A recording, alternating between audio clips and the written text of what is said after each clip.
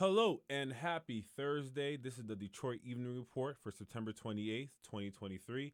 I'm Hearns Laguerre Jr. with news from WDET, Detroit's NPR station. The Michigan Department of Health and Human Services caseworkers conducted an informational picket on Wednesday to point out issues with staffing and a backlog of cases.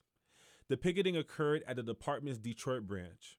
The argument the caseworkers are making is that it is hard to give quality service to Michiganders without adequate resources and workforce. State employees are prohibited by Michigan to go on strike, but members of the UAW chapter Local 6000 represent the caseworkers and were able to demonstrate during their lunch hours. The UAW is notably also striking against the Detroit 3 automakers as well as a separate strike against Blue Cross Blue Shield of Michigan. Union officials said the workers at other offices could also hold informational pickets in the coming weeks. Some members of WDET are represented by UAW but are part of a different bargaining unit. Governor Gretchen Whitmer on Tuesday signed the last bill banning child marriage. It builds upon previous legislation of the same kind this year. Michigan joins 9 other states in banning child marriage and was previously one of only a few states with no legal minimum age for marriage. It took 3 legislative sessions to get this done. Advocates of the bill call the passing an end to human rights abuse that demolishes the lives of girls.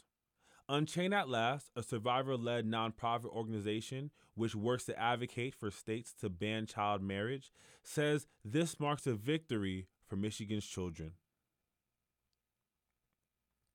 Tequila-based cocktails, street tacos, and live music. You can experience all that in Royal Oak on Saturday, September 30th at 6 p.m. during their Margarita Sampling Festival. This event will be at the Royal Oak Farmers Market on 316 East 11 Mile Road. Prepare to sip margaritas crafted by seasoned mixologists. Plus, you will have an assortment of Mexican-inspired cuisine and other culinary fixtures. For more information and to get your tickets before they sell out, go to eventbrite.com. That's event, BRITE.com, and type in Margarita Sampling Festival, Michigan. And this Saturday, the Equity and Inclusion team of the Michigan chapter of the Society of Children's Books, Writers, and Illustrators is hosting Little Free Library Day. Little Free Libraries are small birdhouse-like structures that are in several locations across the city of Detroit. The community is encouraged to take a book, share it, and return it to the little library, and even donate a book of their own. One of the members of the chapter and children's author, Naomi V. Dunson-White, aka Naomi Books, shares why the day is important.